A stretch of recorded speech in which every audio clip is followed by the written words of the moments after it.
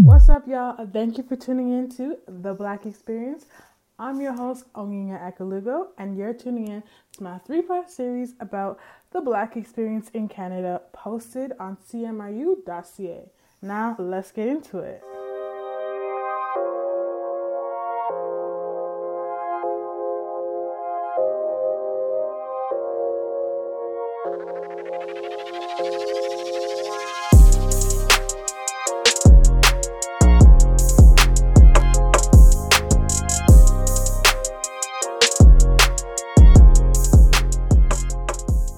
All right.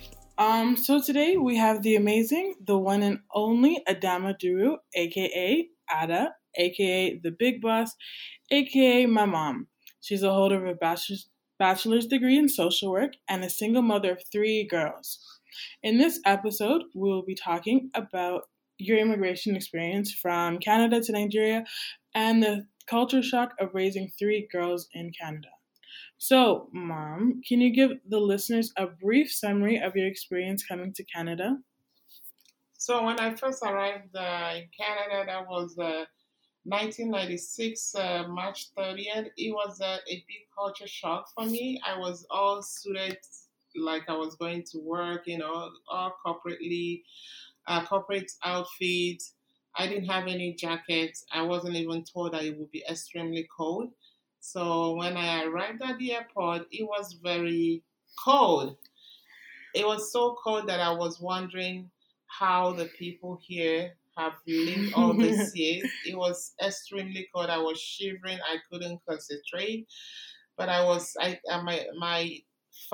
ex families, they came to my rescue. They brought me jackets and a warm welcome. I was really happy, like to have them around. At least people that I can identify with at that moment. So it was really, yeah, it was cold. It was a culture shock, but it was still beautiful.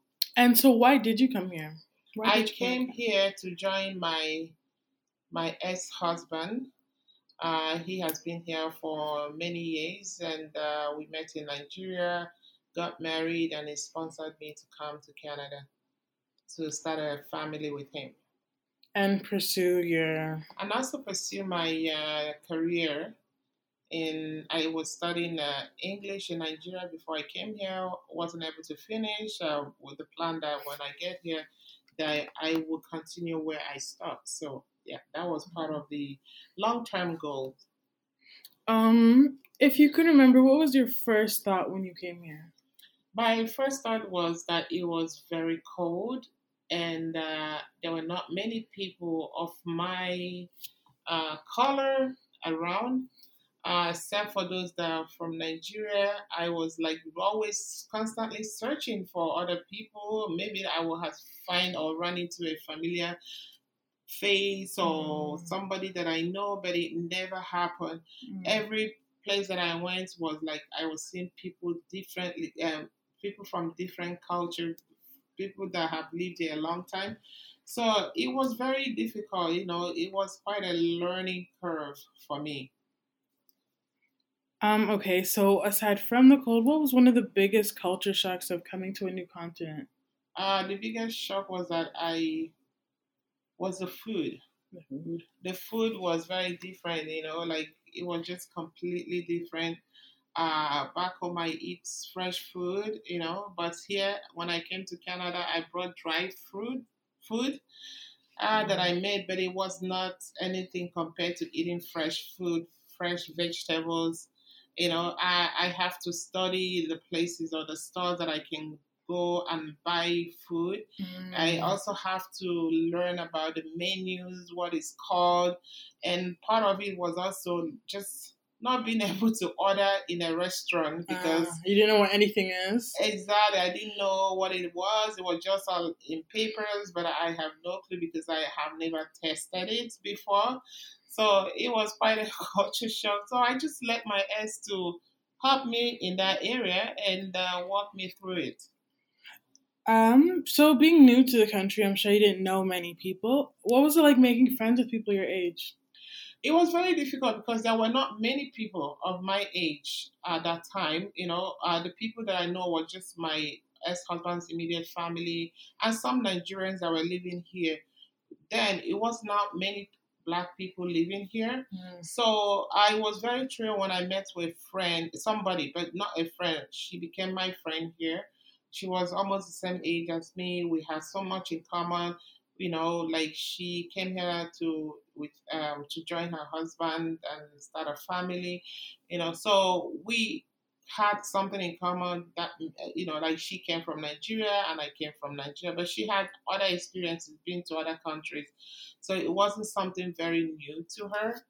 And she was the one like a buffer for me to go to if I need if things, if I have to talk to her about things, or if I have to find my way to a store, or if I need something that I don't know where to find in the community, she would direct me and point me to the right place. So, it was good, but at the same time, very challenging. Yeah. So coming from not knowing many people, the friends that you did make, do you feel in any way were different in terms of your past friendships, maybe stronger, or you had to depend on them more? Yeah, I had to actually depend on them more. With time, we started building, strong uh, friendship. And because we're young mothers and we were just having children at that time, very young, so we had a lot in common. I remember I met about a couple of my friends, maybe 4 or 5 of them. They were, like just having children. And it happened that same year, about 3 of us had babies at the same year. So we celebrated. We during our time we were on mat leave. We would go to each other's houses and cook food and socialize and just have a good time. And then we would come, we visited each other, and we would cook. And even when we had, usually in my tradition, when someone is have a baby, the older women will come around and support, bring food, and show the young mom, how to take care of the baby. So we kind of helped each other in that area because the older women here from Nigeria, they were very busy. They had a busy schedule, right? So we had to form that group to be a support system. Hmm. So what advice would you give to someone who was in the same situation as you?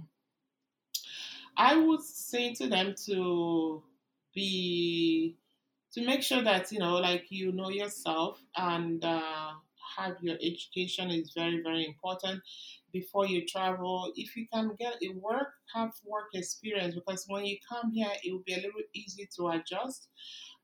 Just be yourself. I was in an arranged marriage, so I will not even advise that to my worst enemy, to be in an arranged marriage at all, at all, at all.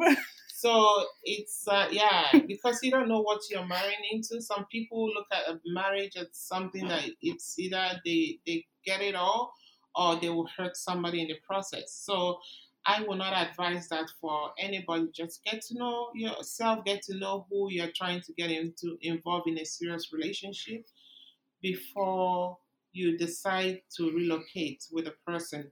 But the most important thing is just to make sure you have your career and your education. That's something that no one can take away.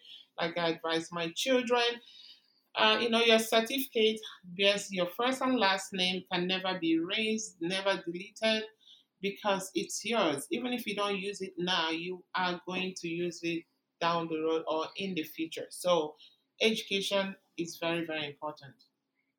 Okay, and if you could go back in time and change one thing about your experience, what would you change?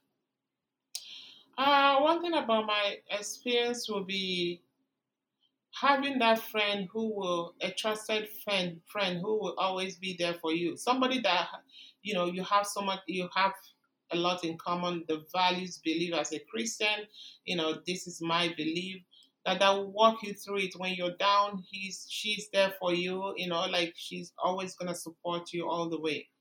That's one of the advice that I would give. Really? That's kind of hard to say, isn't it? Like, how do you find someone like that? Knowing what I know today is through prayers. When you pray and you believe and wait on God, He will place that person in your path. When the time is right. Um, so what so what were some key factors that were different about the way you were raised versus the way that you choose to raise your children? I was raised in a very strict family. My dad was very strict, but he was a great provider. My mom was, she was there for us as well too, providing emotional support. Um, During our time, like you can't talk back to your family, your parents. You can't disobey them.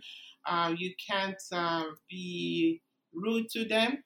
Um, and then there's also that corporal punishment, like they use the whip. If you disobey, they will give you the whip and then to strengthen you out. So there's discipline there as well. Raising my children today, yes, I still stand for not being talked back by my children. I believe in discipline as well. I believe in creating a relationship with my children, talking to them, providing that support, encouraging them, telling them the truth. I become their voice of reasoning and their moral compass. Those are two areas I tell my children no one else outside this family will tell you the truth. So you have to hear the truth from home because charity begins at home. So, yeah, I tell my children that. But I don't believe in corporal punishments because I've had experience back home where my younger sister offended me. I hit her with my hand and hurt my wrist. And from that day, I told myself I will never place my hand on anybody in my life. So that's something that I did not use on my children, and I'm so happy. But I use other consequences, which is can come in the form of logical or natural consequences. And we talk about what the logical could look like, what the consequences will look like, and I also praise them and I reward them.